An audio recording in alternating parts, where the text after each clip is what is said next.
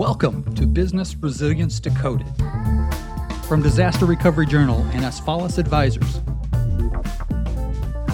Now, here's your host, Vanessa Vaughn Matthews. Welcome to Business Resilience Decoded. I am your host, Vanessa Vaughn Matthews, the founder and chief resilience officer of Asfalis Advisors.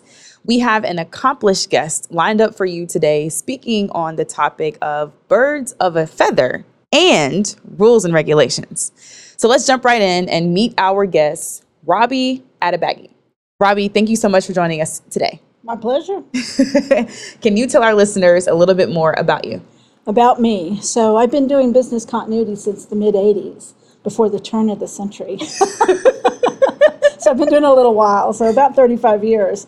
I did it back in the day when it was all about disaster recovery. And really that's where the industry was born out of. And then seeing how it progressed over the years to include business continuity, crisis management, the incorporation of emergency response, and becoming more of a full-fledged program. Wow.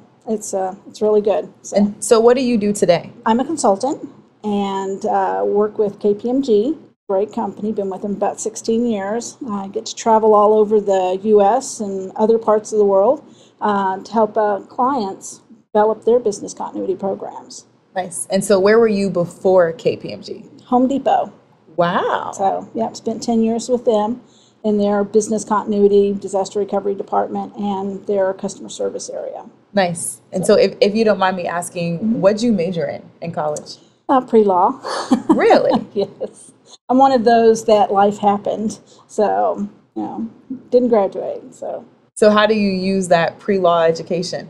I think logic in a way. Yeah. Getting the communications with folks and trying to just logically think things through. How did you become a consultant? Because I meet so many people that want that lifestyle, and I think the luxury is you get to work across multiple disciplines. Mm-hmm. How did you do that? So a good friend of mine, Jeff Dado, who I adore, he was instrumental in bringing me over. In the beginning, I'd say in the 90s, he asked me to join the firm, KPMG, and I'm like, consultants, I see you have a different life. You're always on the road. I still had a young child at home at the time. I'm like, no, not at this time. But he was persistent. I'd say about another 4 or 5 years later, he came back and asked again. And so I applied and got it, and now I love it so much. Again, 16 years on the road pretty much, but every place I go, it's a sharing of knowledge and experience. So I go into a place that's eager for the information, and I walk away learning something from their environment as well. So it's a win-win. Guys, I have the luxury of sitting in front of Robbie, and we are glistening. Yes, we are. Because we are two women from the South, okay? And we glisten. Yes. Women in the South do not sweat. We glisten. And we are in Phoenix, Arizona. And Robbie is actually speaking at a number of different times throughout this week's conference, the fall 2019. So can you tell our subscribers and our listeners more about what you're going to be doing here? Sure. So the first one is the DRJ one-on-one. It was recently changed from the Optimize session, but it's for folks who are new to the DRJ conference environment, giving them highlights of the layout of the conference itself, the speakers, the badges, the importance of everything they do at the conference, trying to optimize their experience. Right after that is the Birds of a Feather session, which I co-facilitate with 6 other folks who are very experienced in the industry. Many of them are either CBCP certified or Master Business Continuity certified or BCI certified, but many years of experience. And they, lead tables and discussions. Like one would be a healthcare table. We'll have usually 2 financial tables, based on your industry. We also have a professional table, insurance, retail, entertainment. But just so folks can come together and kind of fast track their experience in networking with others in their industry, talk about the challenges that they have and the obstacles that they've come across and overcame, being able to share that information. So we just kind of kick off that discussion. At the end of that workshop, people walk away and they've hopefully have developed new friendships and able to see folks in the hallway throughout the conference and know who they are. So it's a good thing. And then we have a rules and regulation session later. Martin Myers and Dave Dunlap and myself, we're co-facilitating a session on rules and regulations, which is really about the various regulations, standards, and guidelines that are related to business continuity globally. So those related to financial, to healthcare, et cetera. So we're going to pick 3 somewhat standard regulations, NFPA 1600, ISO 22301, and FFIEC, and talk about the highlights and how they would be applied. Just highlighting that document exists. I think in the DRJ website, it's one of the most popular sites that is sought after. So let's go back to birds of a feather first, because I love that. I want my feathers. Yes. Hey, well, come by. Come by. Will do. We do have feathers. Literally. Yes. We should rename this podcast to Feathers. So, what are some of the common challenges that you hear? Because you get the luxury of meeting all types of people at various companies all over the world. What are the challenges? Well, the common ones that we hear is management support, because a lot of folks, they're fighting battles out there. And without that management support, it makes it that much tougher for them. They don't have the resources and the commitment to go forward and have a program that they envision. Right. So that's one. Then the next item that I commonly see is having that knowledge of really what is a complete program. Some folks, if they don't have the background in business continuity, like they've been voluntold, they don't know what a complete program looks like. They're trying to be educated at the same time of trying to provide a program. And that makes it a little difficult for them. Wearing the multiple hats is another thing. Before the turn of the century, business continuity really didn't get that much exposure. But, after major events at the turn of the century, people understood more about, we're trying to protect the company. We're trying to protect everybody's paychecks. At time of an event, being able to focus on those things that are critical to the survival of the company. So you work with KPMG, which is a global brand, and yet you and your customers experience the same challenges as a boutique consulting firm or any other company. What size companies do you work with? Are you guys working with small businesses, middle market, or big business? Well, for KPMG, it's usually middle market and large global organizations, that range. Yeah. So, again, we come in and we have a very experienced team to help out, certified, et cetera, and everyone walks away pretty happy in the end. Yeah. And so with the middle market companies, do they typically even understand business continuity, resiliency, or is it always educational? Well, I'd say which industry, not so much the size of the company, but the industry. Financial institutions, they're the most mature, so they get it. Those that are regulated, in most cases, they get it. Utilities, healthcare, et cetera. Those that aren't, the majority of other companies, they're learning. There's lots of great standards out there, guidelines, and they need to choose one and follow it. That's the best advice I can give. That gives a roadmap for what you need to have in your program and being able to mature that. Gotcha. And when do you typically see that middle market company say, we need to make this investment and do this? What's the threshold that typically happens? We're at the point where, because some of these organizations are regulated, there are guidelines that state whoever you do business with, you need to make sure that they have business continuity programs. And that's pulling in some of these other companies that wasn't exposed to it before. So I think these regulations and standards are helping us bring everybody aboard, because really business continuity is something every organization can use. Right. Small, medium, large. Exactly, because who goes into business to actually fail? Right. Right. You're protecting yourself. So you said a great point, which can help us segue into the other topic of this podcast, rules and regulations. Rules are meant to be broken. Without rules, there's chaos. So here's one thing that I wonder, as you think about this conversation that you're going to have with all these standards and the rules and regulations that really help set some type of framework and a foundation for us, what's the balance of also, I don't know if questioning is the right word, but questioning regulators? Because I think of things from this perspective. The world is rapidly changing, and the way people do business is rapidly changing. So how can we stay relevant, but also give people what they need that are not mundane tasks, but that are always adding continuous value? And so I just, wonder, how are you pushing the envelope with those rules and regulations and really helping regulators to rethink? It's a good question. What I do, in addition to consulting, is also review programs, organizations' business continuity programs.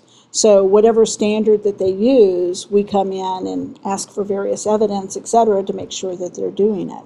So it's somewhat compliance. A lot of times regulations are updated when major disasters occur, and there were lessons learned. And it's something that all organizations in that industry should know. So that's why when those things change, like Appendix J and FFIEC in 2015, talking about the cyber element and third-party testing, I see the good side of the regulations being changed. But organizations, I understand that money's tight, resources are tight. To be compliant to these things, time and effort has to be spent. But it's really for the betterment of the organization. Yep. So let me ask you this. Have you ever had a customer or a prospective customer say, yes, I'll complete all this documentation, right? Because that just may be how some people view that. But what is it really doing for me? Business continuity without documentation? In an auditor's world, if there's no documentation, it doesn't exist. That documentation provides evidence that it's being done. Either it's sign-offs or it's procedures or it's logs, but that is your evidence that you are doing this. I mean, we do see some organizations out there that say, yeah, we do this, but industry standard says you really need to be on top of it on an annual basis in most cases. And, it may be 3 years since they did something last, like a BIA or a risk assessment. And you get 3 years or beyond, you might as well start from scratch again because an organization changes. It has reorganizations, mergers, acquisitions, et cetera, changes within the IT environment. So there's a lot within a 3-year gap. If you didn't do one of those elements, it could affect the rest of your program. Yeah. So you mentioned an excellent point, which takes me to another question, and you talked about the business changes. How do you really help your counterparts and probably some of your customers truly understand the operating model of a business? Because I personally believe that the operating model is a key part of what we do. And how do you help folks that you're working with to really understand business? If I understand the question correctly, business continuity, business resilience, it's all about what keeps the business afloat. Yep. It's the survivability of the organization. It's not business as usual. So what we're trying to do is plan and prepare for and make it an efficient recovery process of what those core business processes are. We don't want to impact our customers, which in turn may impact their customers. We want to understand what is critical and making sure that we have that infrastructure in place to quickly fail over or at least be resilient enough to carry on our critical business processes. Right. And so I'm assuming that you factor things in like, well, how do you make money? How do you lose money? What are some of those things that you need to know about the business before you can help them understand resiliency in their business? Well, I guess kind of starting at the beginning, I'm one of those advocates who harp on the importance of a business impact analysis. It's really vital. Without that, it's always been IT and management doing a thumb range on what they think is important. But the business side of the house, the operations, are the front lines. Yep. They know. So when we do interviews with them, we ask, if a disaster were to happen, what are those major impacts to reputation? And many surveys say that's the number one concern by CEOs, is that impact to reputation, but also to finance/revenue, customer service, legal, regulatory impacts. Yep. So when we get a feel for, if I'm not operational for a certain period of time, these are going to be my major impacts. Somewhat a thumb range of, is it a little impact all the way up to severe? Gotcha. And trying to understand what are those severes and getting the explanations behind it. And then that's what we focus on going forward. Yep. Not Gotcha. those things that are needed, but those things that are critical and important. Gotcha. So our conference title is Innovations in Managing Risk and Resiliency. And you just talked about the business impact analysis, and in this discipline, there's been a lot of conversation, Yes, healthy I know. debate. I love healthy debate. So my question for you is, what's the advantage of the impact analysis, and maybe what's the disadvantage from your perspective? Well, trying to look at both sides, okay? It is a critical piece to the organization. It is foundational input for the plans themselves as well. Some people who try to get around a BIA and say, oh, well, we ask some of those questions here, we ask some of those questions here, we don't need to spend the time and effort to really focus on that. You don't really get that concentrated information that you can provide to IT, that you can, drop into the plans. So I see you have to have that as a concerted effort, spending the time, the workshops, the interviews to collect that information, because again, you're getting from the front lines what's important. Mm-hmm. And then what are the disadvantages of the BIA? Well, time is one. And, in conducting interviews with some folks who don't have a clear understanding of what they do and what's critical, sometimes it seems a little disorganized in trying to understand what that is, to pinpoint it. So from the outside looking in, it looks disorganized. But what we're trying to do is understand, what is it that you do? What is that criticality? Okay, so that business process, the identification of that takes a little time. Yeah. So. And how do you guys at KPMG, how do you innovate? Well, we try to mature as much as possible. We try to evolve as the industry evolves, and where possible, look on the horizon. One thing that we're seeing right now is really that strong element of cybersecurity. The term now that's being tossed around is cyber resilience, and it's that marriage of cybersecurity and business resilience, making sure that, it is a bigger picture that comes together at time of an event. So what's going to be after resilience? Well, again, that resilience, when you think of it, is that little stress ball, you squeeze it and it bounces back. Yep. We want to be in a position. Traditionally, business continuity was in the 90s, if you're down, it's for days. Now we're getting to the point that it's almost transparent to the end user that we're in a disaster situation because we can fail over. And ideally, that's where we want to be. I think more and more organizations are getting there with the technology that we have. It's becoming more cost effective. We have cloud, we have co-location sites, etc. Awesome. Robbie, you've been amazing. So I have learned that I need feathers. Come on down. And if rules are meant to be broken, then what did you say earlier? Without rules, it's chaos. Without rules, it's chaos. Let's title that the podcast. Without rules, it's chaos. Perfect. We have a title. All right. Excellent. So where can our listeners find you? It's kind of a long name, but ravaggie@kpmg.com. Awesome. And are you on LinkedIn, I Twitter, am. Snapchat, Instagram, Facebook? No. LinkedIn, yes. Twitter, I have an ID, but I've never really used it. Love it. And I'm just dying to know this. What do you do for fun?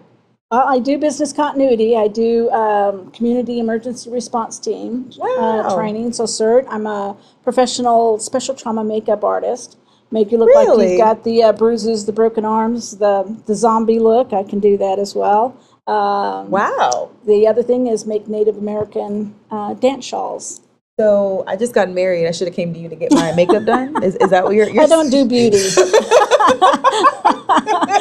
He might have said no when I came in. No, but that's what I do in my spare time. I love to spend time with the family. Love that. Love that. Well, there you have it. Thanks for tuning in to Business Resilience Decoded with the Disaster Recovery Journal and Asfalis Advisors. Subscribe, share, download, and look out for future episodes. Business Resilience Decoded is produced and edited by John Seals. For more information, visit drj.com/decoded and asfalisadvisors.com/decoded. Write to us on Twitter @brdecoded.